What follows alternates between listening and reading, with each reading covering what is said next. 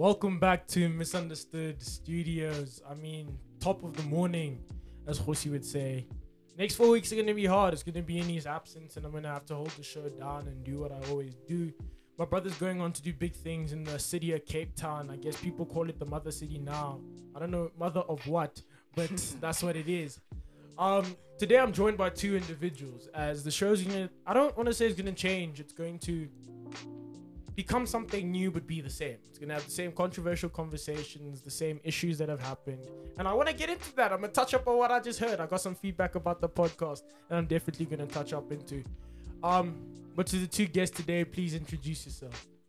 Alright, those who know me, you know me as MD. My real name, that's up to my parents, glad to be here, man. Glad to be here as a guest. Like, thanks for having me and everything. Actually, funny thing, like, I've always wanted to have a podcast of my own. So, this is a nice experiment, for me. It's actually funny that you mentioned it. Yeah, I'm Sabelo, by the way. It's funny that you mentioned it. Like, I remember me and my boys, sometimes we'd be on a call and we'd always just be crackling up and saying jokes and this and that and the other. And then at the end of it, always talking about how we should start a podcast and whatever. But it's never gone into fruition. And I think that's just pure because of laziness. Niggas don't want to commit to that. But I see my brother here, Kumo, has officially started one, and it's doing numbers. It's really running it up. So yeah, glad to be here, man. Hey man, about the thing of it running it up, I think when I sat, and my brother came in, Sabelo comes in and he's discussing with me essentially what the brand's done. And a lot of you would know this. A lot of the stuff we do is controversial. There's crazy topics, there's crazy titles. I think the titles are more crazy than the actual podcast most of the time. It's called clickbait, bro. Exactly. It's called clickbait. It's called engagement. It's called retention. It's called lying. No, it's not called lying. Most of the time, we speak exactly to what the title's about. Yeah. But it was interesting. The feedback this week's been crazy. I've heard of two girls who weren't necessarily impressed with the titles. Obviously, the one being about labels, and you know how women are and their labels. And I don't think it's women. I just think it's anyone who's sensitive. You know how people are with their labels. They really just try and keep to them and try and act like they actually mean something. But to them, I tell them, like, firstly, you don't give value to the actual individuals who actually face the oppression and don't choose those labels for themselves. But secondly, like, fuck you and your labels. Like, I don't give a fuck. But I genuinely mean this when I say to everyone who's feeling a certain type of way, who has listened, who hasn't listened, who's just looked at the titles, who's gone on rants and hasn't expressed anything to me publicly, to say it simply, I don't care. I don't care. I don't care about what you say, what you think, or what you do, because to be honest, if you hate it so much, this podcast isn't for you, and that's that. Bro, like, please check it's in the job description. Like, look at the title. It's misunderstood. It's not necessarily supposed to be something you're supposed to identify with and be like, oh yeah. No, I feel you, boy. It's interesting you talk about labels. Now this is kind of going on a different topic, but like when it comes to labels can really fuck up things just as a whole, right? When it comes to relationships, when it comes to just like societal standards and like labeling certain things, it can give misconstrued expectations for what they think it's supposed to be and what reality actually presents itself to be. So yeah, man, I can touch more on that if you want to, but otherwise, yeah.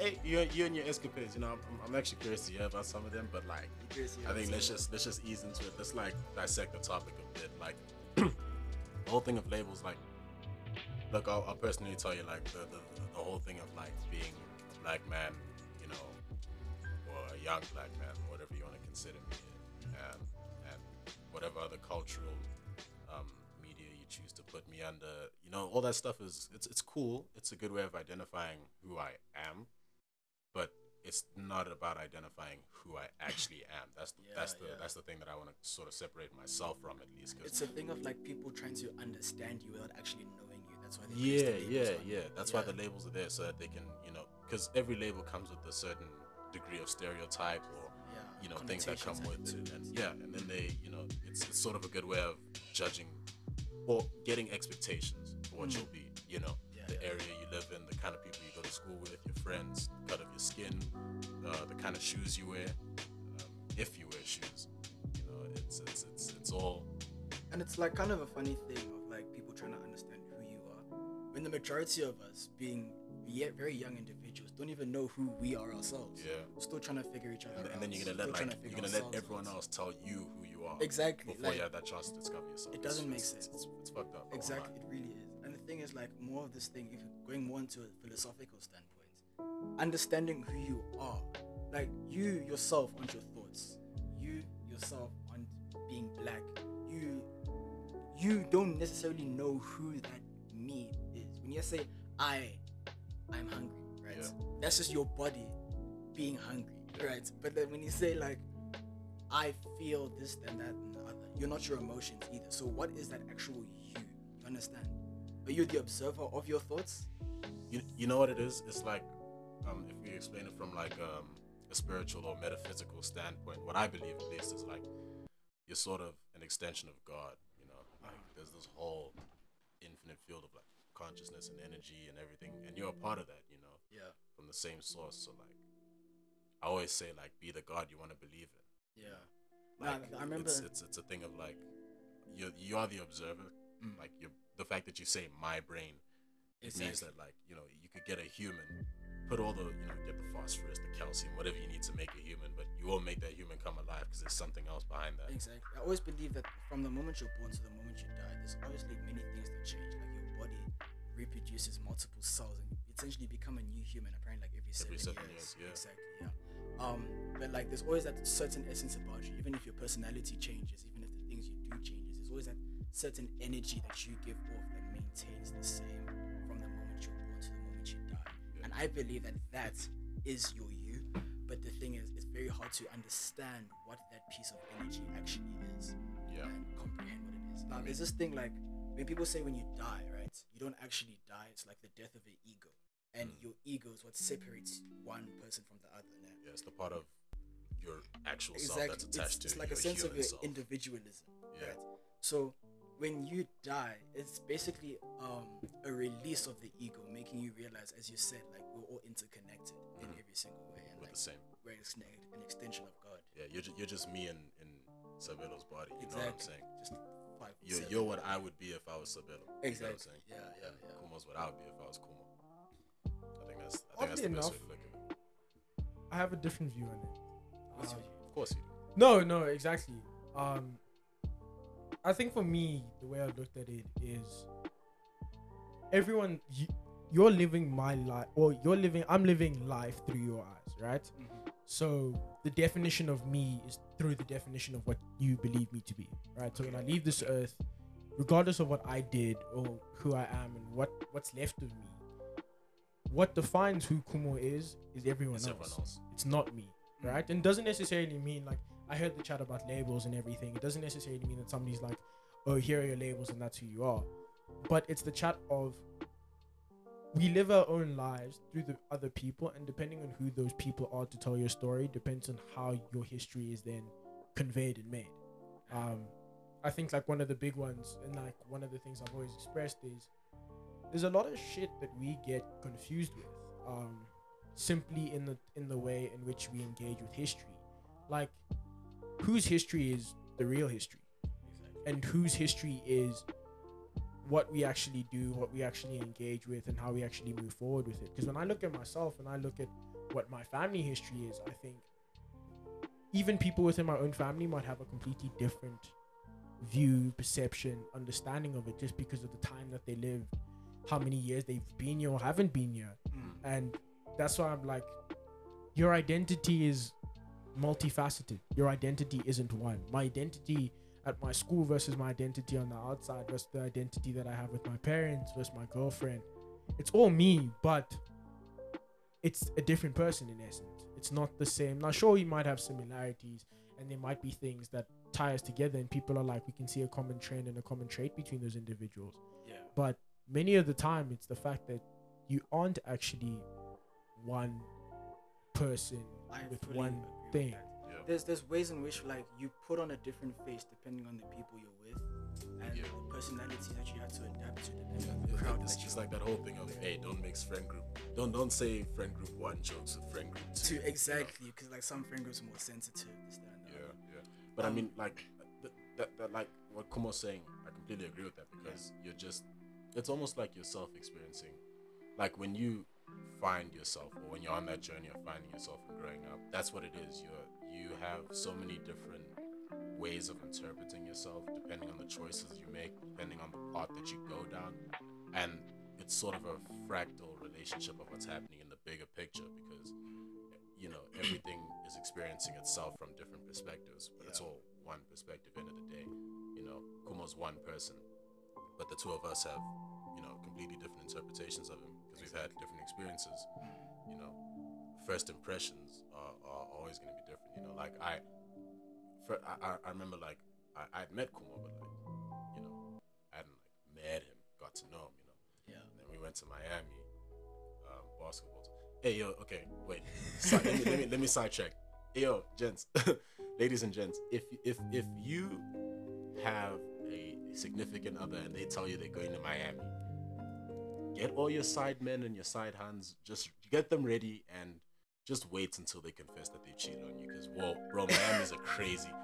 Yo, Kumo will tell you now, Miami's a crazy place, man. Jesus, it's the game there's incredible. But I'll still say, like, if you're talking about black woman, like, nah, just come here. You're not gonna find anything better. Just come here. Please. And I told you guys before this podcast started, I went to this it was like fashion week that my brother was invited to, right? Yeah. And I tagged along with Kai. So when he went, right, there was a bunch of women and men, about 50 each, right? And the height limit, or the height quota rather, was 183 centimeters. That's a minimum. So my brother literally just scraped that he's 183. Of course, I'm 5'7". I'm too short. I'm not gonna be a model in any universe. So I was just there, and wow, can I say the women there were absolutely like black people. Bro, yo, I love my melanin, man. Jens, as a black man, okay, look, I understand, like, a lot of black women, they get angry with us because we're going for white girls and everything. Hey, we here once, bro. Me, I also, like, I go to I don't dabble in the snow. The snow, look, it's cool, but when you gotta get warm, you gotta go to where the sun is. You get what I'm saying? So it's a thing of like, hey, we're here once, we can experience all these things, we're allowed to.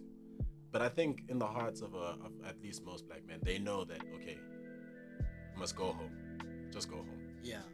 Oh, yeah, I love this track. I've heard it before. Yeah. Interesting chat though. Just that we're on the chat of women. One of the things that's come out clear for me more recently than anything else is there's been there was a chat about women on one of the WhatsApp groups, right? Yeah. And there's a clear distinction at the moment that I don't want to say there's a certain type of woman or there's a certain amount of like things that you can do to be made an acceptable man. But how do you guys feel about the current like standards of if you're not with a white woman, you're not necessarily aligned with your race, or like just multiracial relationships in general and how people have engaged with that? I grew up with, I'll say, biased parents. My parents have always preferred for me to be with a person of melanin, whether it is actually a black person, but they're fine with an Indian person even. But I'm not even too sure about the rest. I'll be honest. So when it comes to me and the way I was raised, of course, that has made me develop preferences into the women that I do get emotionally attracted to. Physical attraction can be different, but emotional attraction is very important. I don't think I'll get emotionally attracted to anyone else but a black woman. Yeah. Bro, co-sign. Yeah. Like, it's a whole different wave. It's like, it's weird to say. Like, on average, like, I'm just more. I think that's also because, like, I'm growing up here in the north, like Santon and everything. But on average, like, I find myself more physically attracted to a lot of white women. But at the same time, it's like, okay, after 10 minutes of conversation, I'm like, okay. I feel you. Yes. I feel you. Yo. Oh my God. And then, I calm down, and then it just feels so much easier and just so breezy talking to you know, a good black woman, you know, it just feels like home, you know, genuinely. In terms of the whole thing of, you know, dating outside your race and the stigmas behind that, look, my first crushes and everything, it took a while for me to say, okay, let me go to black women. I won't lie. You know, grade 8. First crush was this sweet white girl. Still friends with her. And then my first kiss was an Indian girl, Muslim. And then after that, it was another white girl. Then had a crush on another white girl, and then kissed another white girl. Blah, Jesus blah, blah. Christ. And then when I got to a point where I was like, you know what, something here is not working. Something here is not working. Then I went to this. I don't want to tell too much of the story because I prefer for our business to remain ours. The person I'm about to talk about, but like, I was at a Chillers, right, and this, you know, a black woman that I met before. Look, man, it's a magical experience when you connect with someone. I won't lie. And then she became my first girlfriend. I was going to talk about that as well, man. Yeah, look, it was a beautiful thing. Yeah, I think it still is a beautiful thing. You know, I'm a very hopeful person. I definitely like to, you know, restart and get onto good terms. But I realized that some things take time, especially when, you know, because for me it was my first relationship, and for her it might not have. It wasn't her first, but it was one of those very rare encounters in her life where it was good, it was positive, it wasn't necessarily toxic, you know. So for me, it's a lot to come into, because dealing with the weight of a whole entire other human being and their experiences and your own experience, it's a lot, you know, that you gotta weigh, and you gotta grow, you gotta learn. And I think that's what, you know, the time that I've had now has taught me to do, you know, to just breathe a little bit and find myself a little bit more, especially in relation to women. And, you know, end of the day, I know where my heart is. It's just one of those things, you know. Kumo, to answer your question, I personally am not judgmental on people that do dabble in the snow or in any other seasoning, right? People who snow fight, man. I'm not judgmental on any of that. What I am, though, is like when someone starts to, in a sense, resent black women, and they start to say, no, I don't like my sisters, then I'm like, okay, bro. Then I start to judge them. But if they love all different kinds of seasoning, then I don't mind, man. Genuinely, because I do have close friends that they love the snow. Some have only touched the snow, but they don't mind black women either. I don't judge them for it. Yeah, look, I think the thing, look, the saying, the blacker the berry, the sweeter the juice, bro. It's very true. It's very true. That juice is sweet, bro. That juice is sweet. Just taste it once. Nah. I need to like to have, you know, vanilla ice cream and everything. Just try the chocolate. It won't hurt you, I promise. They don't bite. You talked about connection. And I was gonna dabble on this, right? I hold intimacy at such a high level. Like, even when it comes to just like going to chillers, right? Going to parties and stuff. I've done it where I don't really talk to a hand much. And like I still end up lumsing at the end of the day. But like that is for me so unfulfilling in every way possible. So much so to the point where like I can even regret doing so, right? I prefer to at least establish some type of connection with the person, whether even if it's a surface level. It can be a deep connection, but like I don't really want to hear about your traumas and stuff like that unless I'm really unless I'm really trying to know you on a deeper level, right? Future.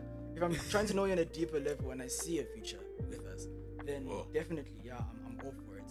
But like, at least establish some type of connection, you know. Make sure that we can laugh together, have banter and stuff like that, because then the intimacy becomes so much more fulfilling in every type of way. Can I just hop in there and tell you what my issue with that is, though?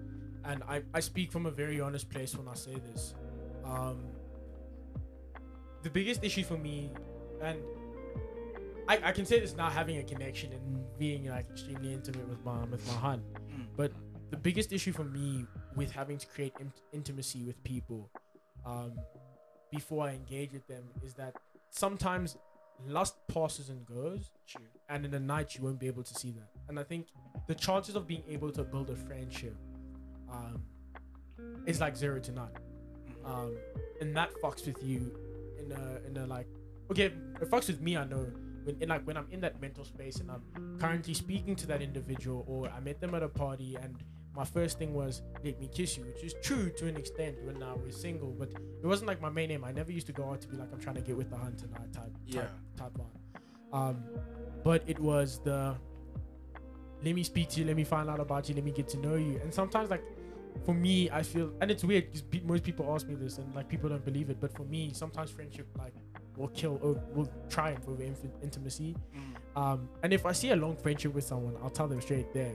And I think a part of that also extends to the fact that I know who I am. Like there's, like I won't lie, yes, there's been instances where I've engaged or kissed the hun where you kiss the hun and then that's that, and you guys never go back. Nothing ever happens of that.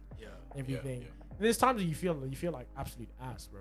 You kiss the hun and you're like, why did I do that? You turn around and it's on some, oh snap, this is on my record now type when it's a grenade, eh? Yeah, exactly. When it's a grenade. I wanna share to that story just now. But like the issue with creating intimacy for me is that I assume every single engagement person, my first point of engagement with you is always going to be friendship. Because you can only build a relationship with friendship. 100%. I think the relationships that last the longest have a very strong foundation of friendship. Lies. Yeah. I believe full cap. No, I do. This is okay. My thing with relationships that are built on friendships, or people believing relationships require a strong sense of friendship. If you were friends, my belief is that you're never going to be able to engage yourself in a relationship, right? And sure, people go, yeah, but she was like my best friend for 2 years and then got married, and then like, but look at how many of those relationships fail. How many of them go through? Yeah, but you can also look at how many relationships in general fail. Yeah. I think what he meant when he said the foundation of friendship being, the most important part is not starting off as friends, but being able to treat each other and spend time with each other like as if you were friends. Because eventually, let's say like when people say looks fade, right? Eventually the physical attraction may be able to dissipate. But now if you still have that connection of being friends, being able to have banter with each other, being able to have good conversations that can last hours and hours and hours on end, that is a good foundation of friendship. Of course, you weren't starting friends at the start, but now you start a good foundation of it, and then you build into. But you see, I feel like people mistake that for the idea of having a good friendship means that you're always going to be best of friends. The same way I don't believe you're always going to be best of lovers, and that's what makes relationships hard. Is people's chat of you must always have a good foundation of friendship also means that you're accepting that there's going to be a point where you aren't going to be lovers. Nah, it just means that you acknowledge that it's not purely a thing of either lust or desire or sex or whatever other physical fact, anything that's associated with love, as it is, because my friends, I love my friends, Exactly. But that's because we have the things that make a friend. All those other things also coincide into making a relationship successful. Being able to talk, having good rapport with each other, having banter, being able to just sit and chill and say absolutely dumb shit, and just laugh, or being able to sit and look at grass for 30 minutes, silence, and then say, yo, let's go get food. To be able to just be with each other and not think about what you are. I think it good for me. How I see it is, I feel like having a good presence is what makes good partners, not being good friends. And I know many people are going to be like, but that doesn't make sense. But there's something. No, I'm being serious. As in, like, there's something to be said. Like, we all have friends, right? I pray you have friends. Just for everyone out there, I don't want to assume. Yeah. But we all have friends, and there's some friends who we just can't chill in silence with. Not because there's anything wrong with them. There's the idea that our friendship is active or inactive. There's no in between. There's no ideal stage where we're comfortable with each other, living in each other's space, which is why you can't necessarily live with all your friends and everything, right? Okay. In a relationship, I think there's something to be said about having a good presence with each other. Being comfortable in silence. Exactly, being comfortable in silence, but also being so comfortable that you understand what your other person is thinking while they're next to you, not saying anything. because I think I'm not a mind reader, dog. no, I'm not. No, I'm not saying like unpack their thoughts for what they are, but I'm like, relationships that lack presence have, and I've seen this with, I see this more in high school than anything else. Relationships that lack presence but are built on friendship, because I feel like a lot of relationships in high school you don't have that time to get intimate and to fall in love and to unpack who people really are as we're still finding each other. But relationships built on friendship means that when that individual leaves, you're not losing their presence, you're losing their friendship. And that means the relationship in and of itself wasn't whole, it wasn't holistic. And sure, there's instances where you're gonna have the best of times with the best of friends and they're gonna have a presence, but I'm like, I see that so far and few between. Yeah. And like, that's why I'm like, people's chat of, oh no, you should be good friends before you make a relationship, is like, no, it's about being there and being in that moment and people seeing the energy and you feeling the energy. Because I mean, if you can walk into every relationship and every space and everyone says, yo man, you love that girl and that girl loves you, and she didn't say a word to anyone, she was next to you the whole time, and it was an energy thing and it was going, sparks were flying, and people are seeing that, it's like, yo man. Okay. I'm feeling That's what I'm saying. It goes to a presence thing. It's not just a friendship thing where we get lost in each other and we are essentially just there and we're taking it up. And I think that's what, like, I guess that's why I say I can feel the difference between someone I want to build a relationship versus someone I want to build a friendship with, because there's people we click with all the time, and you come across them in life all the time, but there's not many people you have presence with, and that's what makes the. And so sometimes presence has to be built. I don't think it's also something that just is like out the air. Yeah, there's a certain level of comfortability needed in order for presence to be established. Yeah. In order to sit in silence and not feel like it's awkward and just enjoy each other's company. You guys can just be eating and not a word is said, but you enjoy that food and you enjoy. And and you just look at each other and smile. And you smile. Exactly. But like, how many people can attest to that now in this day and age? I think it goes back to that thing that you were saying about, because I think the presence thing, okay, it can be found in friendships, but it's not always found in friendships. Like the thing of always being active as a friend. I think that's also what people look to when they get into relationships, to have an active relationship, to always be engaged in what feels like love and what feels like a relationship. That just means just so they lonely. can. Yeah, it does, and it's all just about upkeeping that title and making it seem as if, even to one another, even when no one's watching, making it seem to one another that you do love each other and that you are in a relationship. You know, like the one thing I'll tell you from my past relationship is that I never felt the need to, you know, maybe not as much make it look like we're in a relationship. I just never felt the need to hold on to that title like that, because I knew what we were, and it's that thing that you say, everyone could see it. They're like, bruh, MD, dog, I want what you have. I want what you have. I want what you. And it's a beautiful thing, man. It really is. Like, everything that you're saying was just bringing back a lot of fond memories, because that's exactly what it was, and I think that's what it's supposed to be. You know, it's a shame things ended the way they did, but I don't think it's the end. You know, but that's a different topic. That's a different topic. I mean, I don't know what to say about endings, especially because this is my second relationship. The first one I left.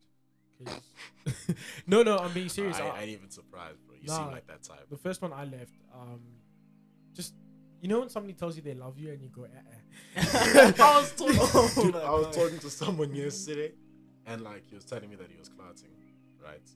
With his ting, and then they were on top of him, and then they were like, "I love you," and he was like, his eyes were closed and he opened. He was like, exactly. Yo, you know, it's one of those things where the I love you, hey, bro, you have to be careful with that one. I think to say I love you, I have to know the person loves me. You know, what does love mean to you? Love. You see, the thing is, love is the binding force of everything around us. Believe it or not, bro. It's really the binding force. I don't think the universe would have created itself without some semblance of care and love for what it is as itself, or whatever is beyond it. I think love is genuinely, it's meant to be irrational. You're not supposed to be able to explain it. It's more than just that fuzzy feeling you get when you look into the eyes of your partner, or you dap your boy up after a long time apart from them. Yeah. It's more than that. It transcends that to so many degrees. Like, I don't know, have any of you guys like done psychedelics before? No. Okay, well, one thing no. Okay. One thing I'll tell you, man, is like what it showed me is that love is everywhere. It's just that everyone is so afraid to show it because we're so afraid of being hurt, and it's a thing that we almost hide from. But if we just let go of ourselves, we realize that we love everyone and everything around us automatically. Just by virtue of being humans and being able to connect with each other. It's all this I'm doing is not even going to give anyone an inch worth of the length of what love is. You know, but it's beautiful. It's beautiful. I believe that there'll never be true peace as long as love does exist. True peace? Yeah. So there will never be a time where there's no conflict in this world, for as long as love is existent.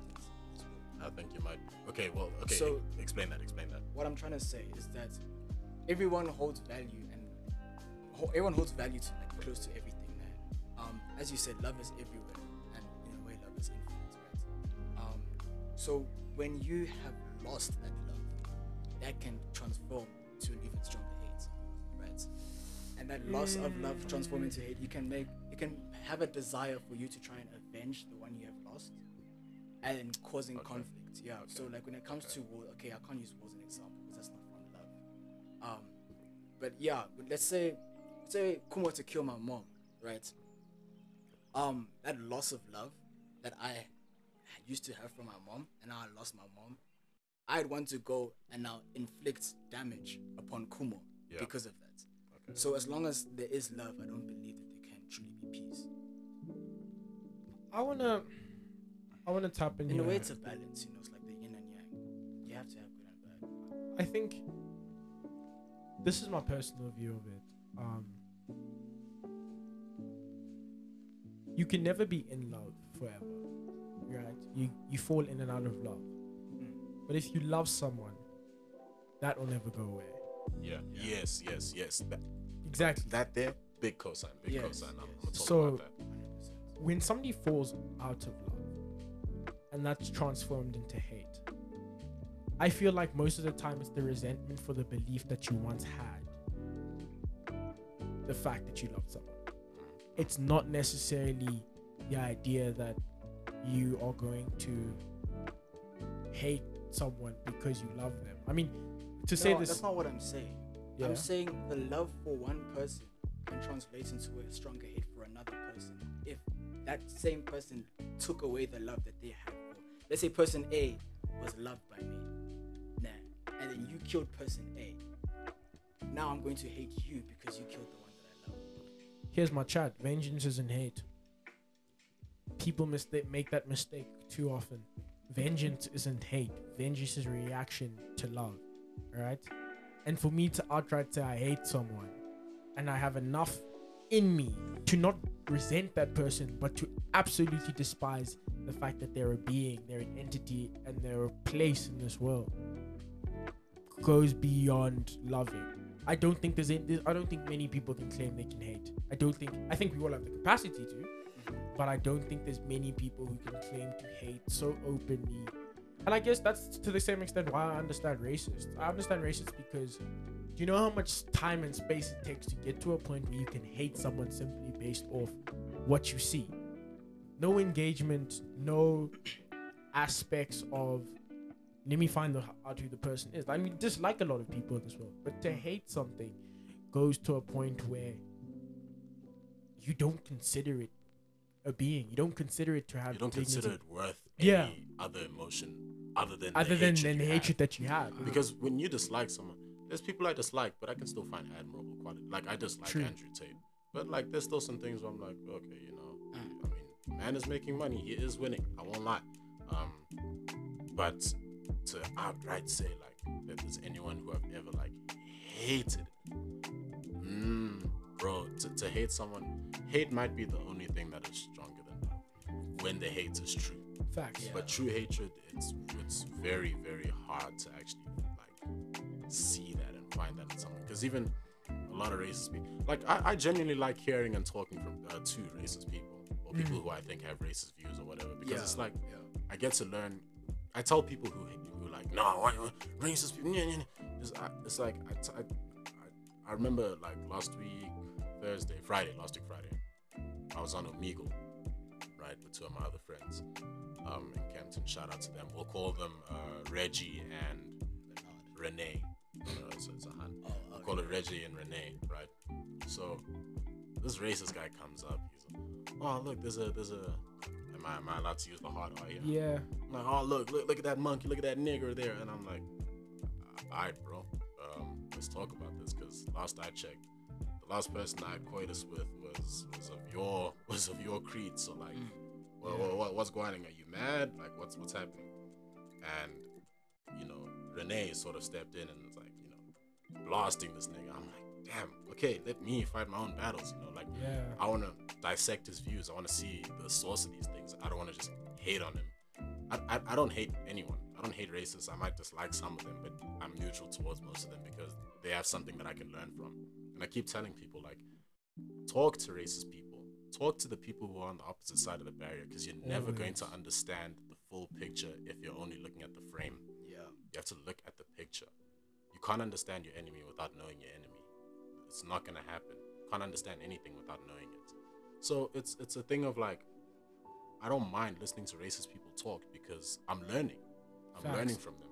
I'm learning not just the relationship that they have towards people like me or towards people like my friends or whatever, but I'm learning the relationship between human emotion, psychology, and how we tend to dissect things based on the information that we have, and then how that translates into how we view each other. You know, someone could come up to me and like, you know, call me the K word, and I'll be like, shit, I feel sorry for this guy. Genuinely, like, you got so much in you that you could just look at me and with all that hatred in you, just say that to me. That's kind of crazy.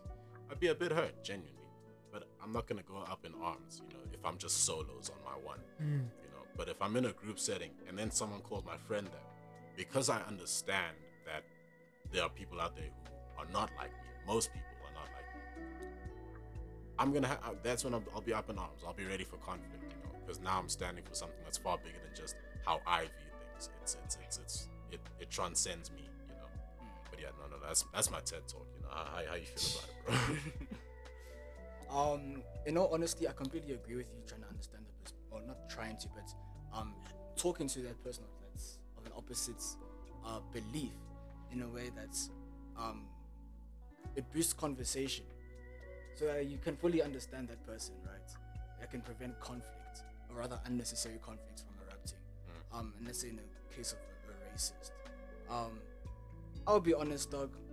I've had so many conversations about racism, especially with my dad, that I don't even think I would have the energy to try and understand their perspective on things. I would either just try to get out of that situation, or I go up in arms. It's going to be one of the two things. It depends on the things that have been done, like the things that they said to me, the actions that I've been victim to. But like, I've been subject to a racist incident, and I didn't try and understand this person in any way. I got vexed. I was playing hide and seek with my boys. We were young, right? Yeah. Playing hide and seek with my boys. And then we were backed up on this walk, because it was like an apartment complex.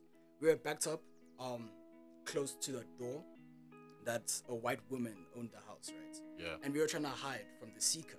So we were backing up against each other so that whoever's at the back couldn't get spotted, so they wouldn't get caught, and then now they have to seek, right?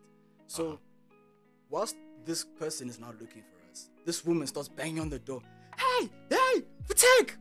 And then we're like, hey, bro, what's going on? We turn around. White woman comes up. And then she starts accusing us of trying to steal from her and this and that, rob her house. And we're like 10 at that moment. Yeah. She comes out. She takes us to security and said, these boys are trying to rob me, this, that, and the other. And then it took me a while to clock that this woman was racist. But then once I clocked it, I just instantly filled with rage. Like, I was so vexed with that hunt. And the security knew what was being said. He knew the situation as a whole. He let us go freely, talk to the women for a bit. I don't know what he said, but then once I was back in the house, the mood was dead. I was angry. So knowing that and being in that situation, and I know how it reacts, I wouldn't try and dissect the person and see their views and stuff like that. I would just, I'm an emotional person, so I know I'd get vexed. No, I get what you mean. Like, you're not gonna try and talk to someone every time. Like in that situation, I would have been like, also you, bro. Come on, you can see. Do I look like I'm about to rob you? I'm wearing Nikes, bro. Exactly. Like, I'm 10 years old, bro. Like, bro, do I look like I'm equipped for this? It's 10 in the morning as well. The thing, like, I've sort of had the sort of same situation, like in my neighborhood. Like, in fact, actually, let me talk. Like, I was walking around the mall that's near my house, right? And then like there's this I'm going down the escalator, right? And then like we sort of like think of it like an interfluve, like you're walking in one direction and then I'm walking in this and then we both go in the same direction. Yeah. It's one of those uncomfortable situations as a man where like you're sort of walking behind a hand and like you don't want to walk faster. Yeah. But you don't want to walk slower. Yeah. So you're in that weird interim space. Yeah. And I had some crazy thoughts about it like after the incident. So like here's what happened. So like she was cute, she was wearing like a short yellow skirt. These like loafers. I think they were Zara ones. No, chill. These like Zara ones. Like she was honestly attractive. I was thinking at some point like, maybe I should ask for a number, but I was like, I've got better things to do. I gotta go home and play God of War, So then, so then I'm walking, go down the escalator and everything. And I'm like, okay, we're both heading in the same direction. Like time, like even when we were like sort of joining at that interview, like she's looking at me. I don't know what the interpretation is, but it's like, okay, cool. She looks behind her as I'm going down the escalator. I'm like, okay, yikes. Then we both go inside the Pick and Pay, and it's like, okay, she better not be going to the same aisle as me. Okay, cool. She splits. I go. I'm looking for a Magnum ice cream for my sister because I promised her a Magnum ice cream. Yeah. And then I'm like, damn. So I'm searching around the whole store, and then at some point I think she had paid, and then I'm walking like sort of towards the exit, but towards where the freezers are on the other side. Yeah. And then we sort of meet again, and then our eyes meet, and I'm like, Jesus, she really probably thinks that I'm up to some dubious shit right now. Yeah. So then like I was actually about to leave because I had given up my search, and I was like, okay, just turn left and go. Just do it. Yeah. For her peace of mind or whatever. Just and I felt like shit because no real communication had gone on between us, but like I'm realizing the weight of things socially. I'm 6'3", I'm black, and I'm always gonna be a threat in someone's eyes. And even long before I could have even been a threat to women, by basis on my stature and whatever else. As a Pekinini, like you were 10 years old, like I was always going to be a threat to some white person.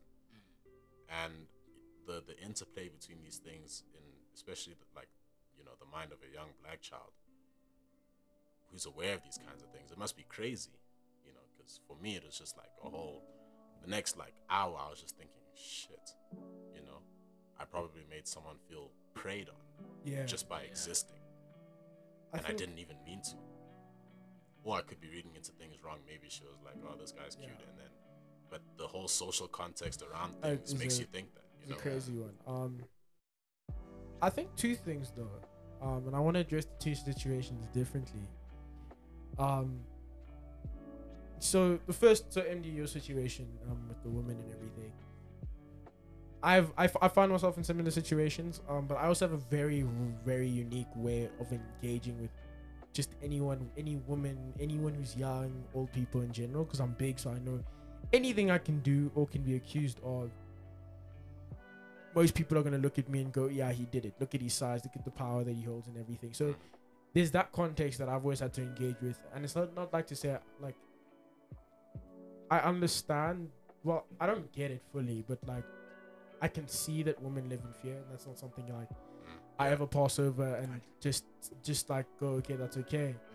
And like I understand what that context means and how people sometimes get frantic because of the situations they've heard of, the situations they've been in, and everything. And like, you see, in that situation, it wasn't necessarily someone judging you, but it was somebody just trying to ensure their safety, right? Which is why I get it. And I've been in a similar situation with you, and it's like, I hear it and I get it, and I feel like many people can attest to being in situations like that. And it's a difference in somebody's trying to get safe and somebody's trying to ensure that there's no nuisance. Similarly, like in Sabelo's situation where he speaks about the women and everything, I don't know, my mind went to two different things for me personally. The first one was, I think the assumption is that, and I think this is also for everyone to dissect, and I don't think this is untrue, but I think many of the time we tend to lean towards the assumption that everyone assumed I was doing something wrong because I was black, right? Yeah. And sometimes that's not true. Sometimes it is just people, and sure, there's social impacts and everything that plays into that, like there's always bias and everything, but sometimes people genuinely just don't feel unsafe regardless of who it is. Like, I know when I'm in public, I hate people being in my social bubble, being close to me, so I always try and stay isolated. And I feel like if a white person was to do the exact same thing and a black person got into this space and it was like, yo, can you just like leave, everyone's first assumption is like, yo, that's racist. And sometimes it isn't. It's my same beef with microaggressions at the moment is, bro, sometimes I'm gonna just laugh at something because it's funny. I'm not laughing at it because it's homophobic or because it's racist or because it's got some other ism. It's the joke. Exactly, it's the creativity of the joke. And I think your situation obviously a bit technical considering the aspects and everything that was happening. But I think to that same extent, the world needs to get less sensitive. The world needs to just come back to the fact that we're all like humans and everything, and all just engaging, you know, with like-minded individuals. Like, not everything has to have an ism next to it. Not everything has to be laid in hatred. Not everything has to be about you. And like, that's why I even say, I'm like, to be honest, in situations where people feel uncomfortable, whether it's because of what I said, what I post, I'm like, bro, to be honest, I'm posting it because there's probably logic and reasoning behind what I'm saying. The same way I've used this podcast to say some intricate stuff it's the same logic, it's the same reasoning. It's the idea that I just don't believe I should be held by the bounds of social media and cancel culture and politically correct and all of that. By social laws that it's a social law, you don't have to follow it. Exactly. I can't be prosecuted. And these things change all the time. Dog. You know, like my chat with like modern society and everything is like, bro, get off my dick, please. Like, I'm just trying to live.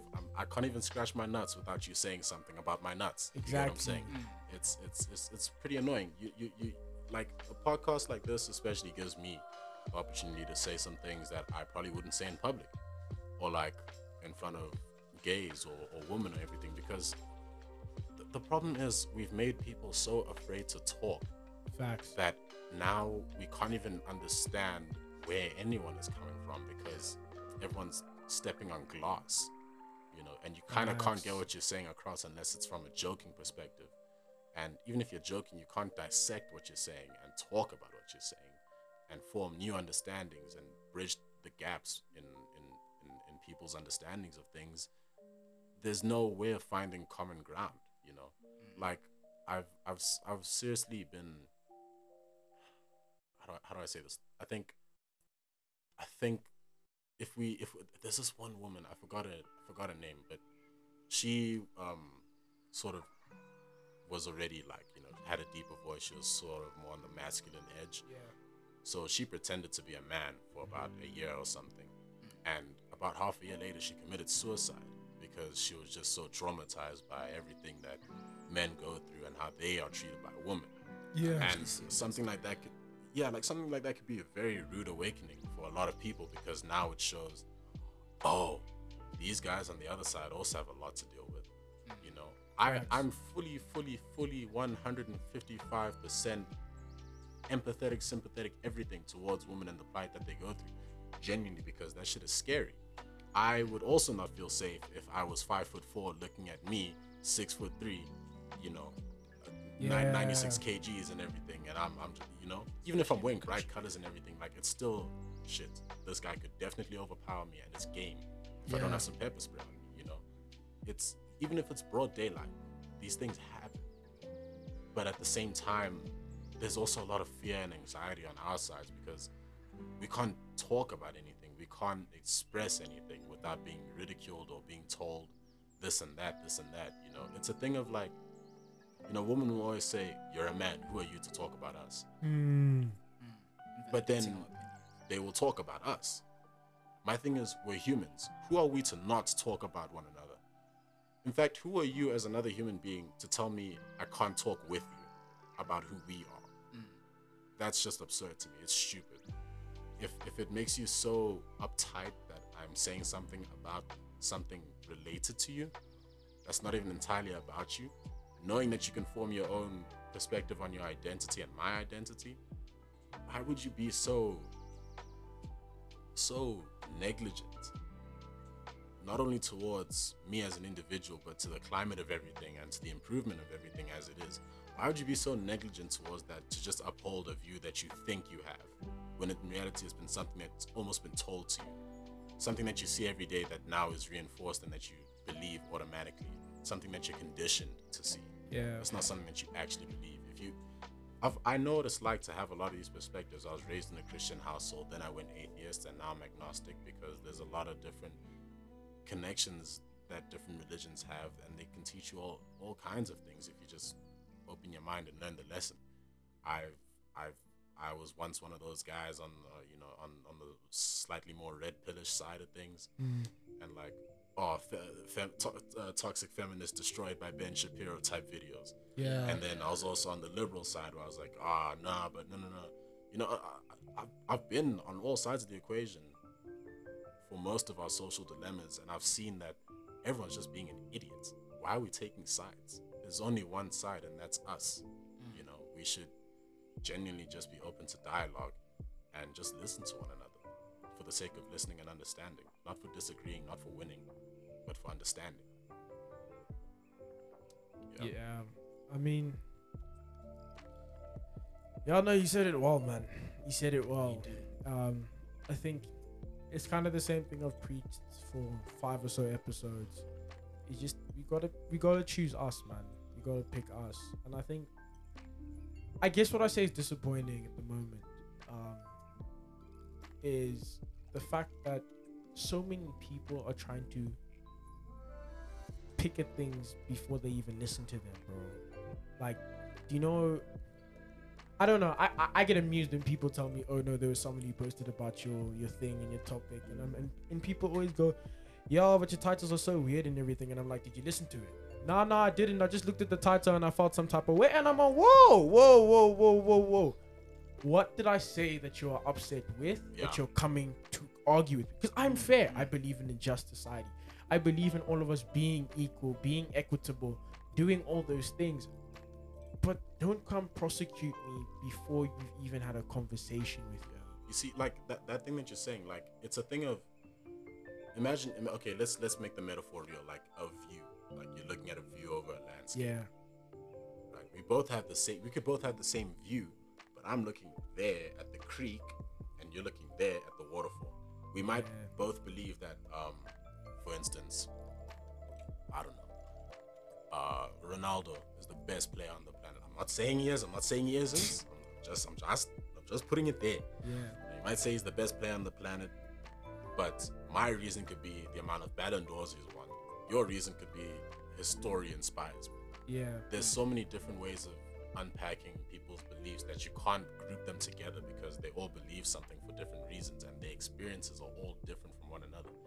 Even an identical pair of twins who grow up in the same house, eat the same goddamn food 3 times a day, 7 times a week, for 18 years, are still gonna be completely different people when they come out of that. Because, end of the day, they're completely different people.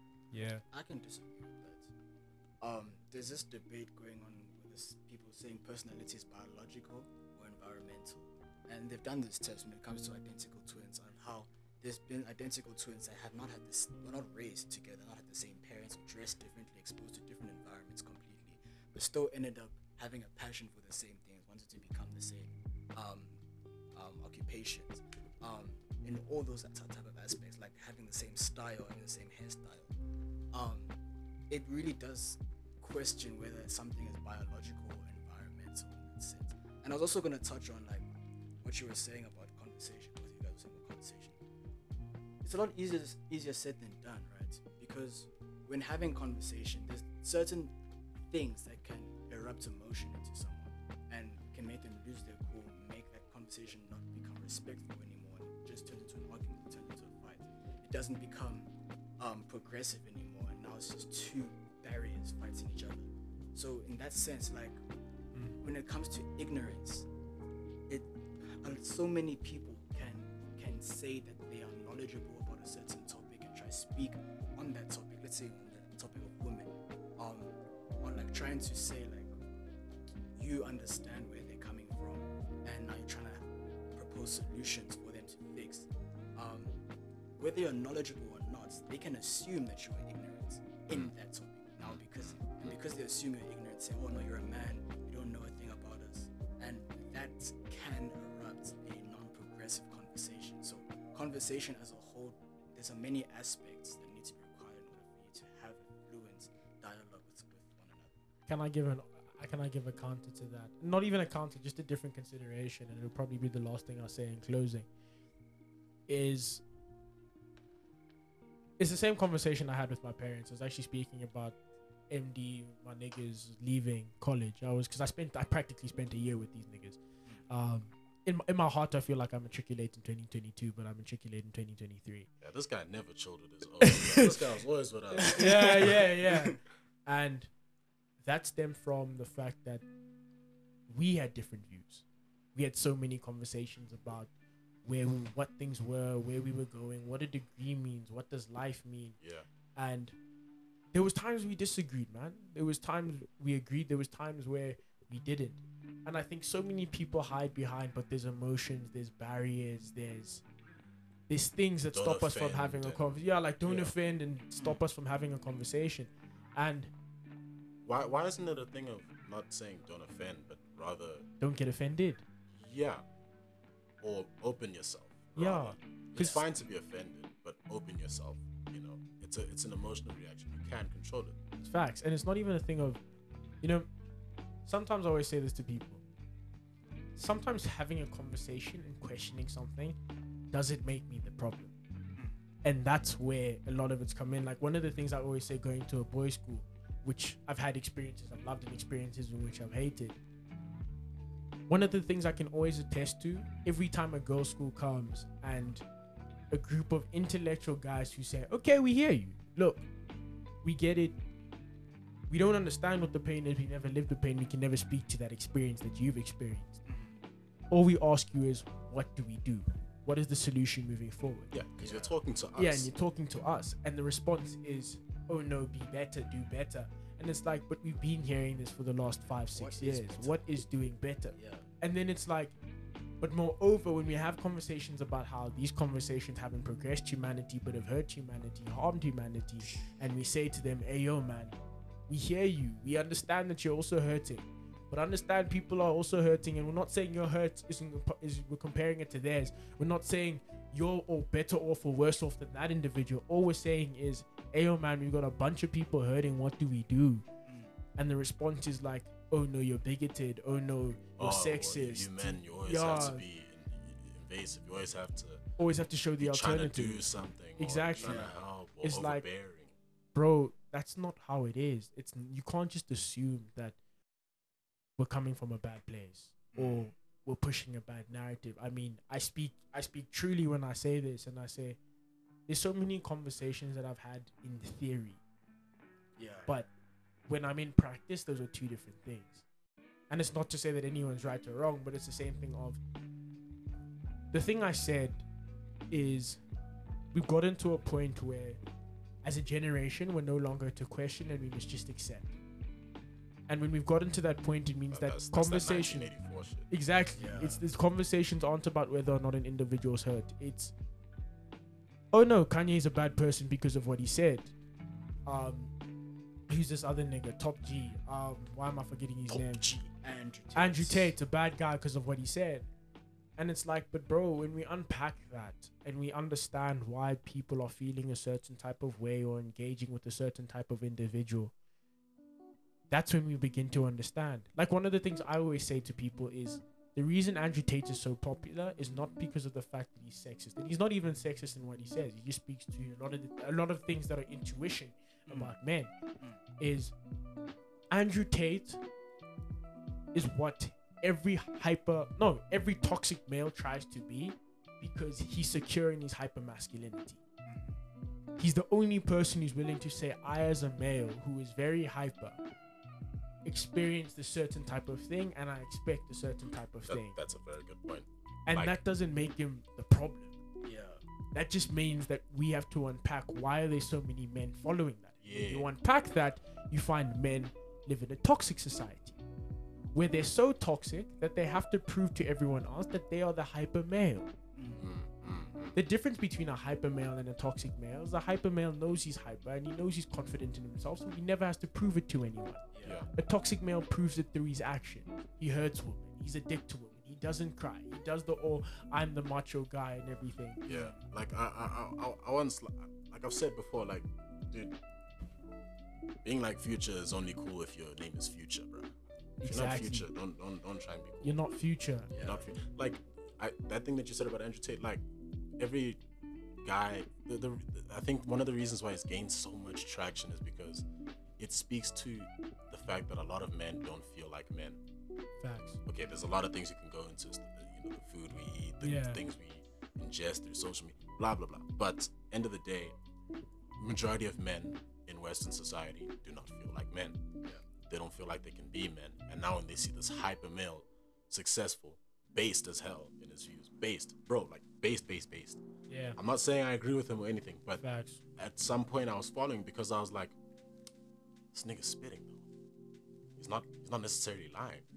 I don't agree on everything that he says about women, but it's opened my perspective to how some people do think about women. Yeah. And how some women think about men. And how we relate to one another. So true. Yeah. And while I don't believe that, you should treat women the way Andrew Tate says so, because the kind of women he's dealing with, 9 times out of 10 they're airheads or OnlyFans and everything. Want money, bro. They are, in my eyes, they're not, and this is going to be controversial, they're not real women in terms of what I would view as a woman. They're not strong. They have no sense of actual dignity or whatever. You can see the people he brings on his podcast. Yeah. And I think what he says applies to those women, because they will still go there and sit next to him even though he's slandering them. Yeah. And they'll still whisper to him like, yo, let's go to the bathroom, blah blah blah, and whatever. Yeah. Like it's not a thing of him necessarily just being toxic, but his experience is also reinforcing what he's saying. Yeah. It's not a rule necessarily. It's just his principles. You get what I'm saying? I think that's the best way to look at it. You can't necessarily look at what someone's saying and then call them dangerous. It's not them that are dangerous. Look at what is happening in society. Look at why people are reacting the way they are reacting. Check those underlying factors. That's what's dangerous. And then you start to realize that there's a lot of things that are actually dangerous. Aside from like, men just in modern times being very hedonistic and, predisposed to violence and everything, and, whatever else is going on. There's also the dangers of third wave feminism genuinely. And what it's doing is a lot of us, like I said, feel that we can't talk about these things. So then we hide. And then when someone else's voice is loud enough and they say everything so abruptly like Andrew Tate does, of course there are going to be people who are like, oh, bro, free, bro. Breathe. Oh, yeah. Because it's such a drastic force. Whether they actually identify with him or not means nothing, because he's saying something that he agrees with. He's being something that they agree with. He's being the complete opposite of what they're told to be.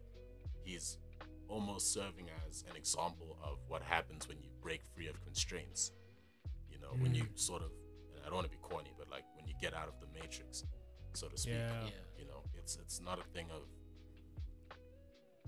men just want to be toxic and, we just want to abuse women and everything. Nah. That's not it.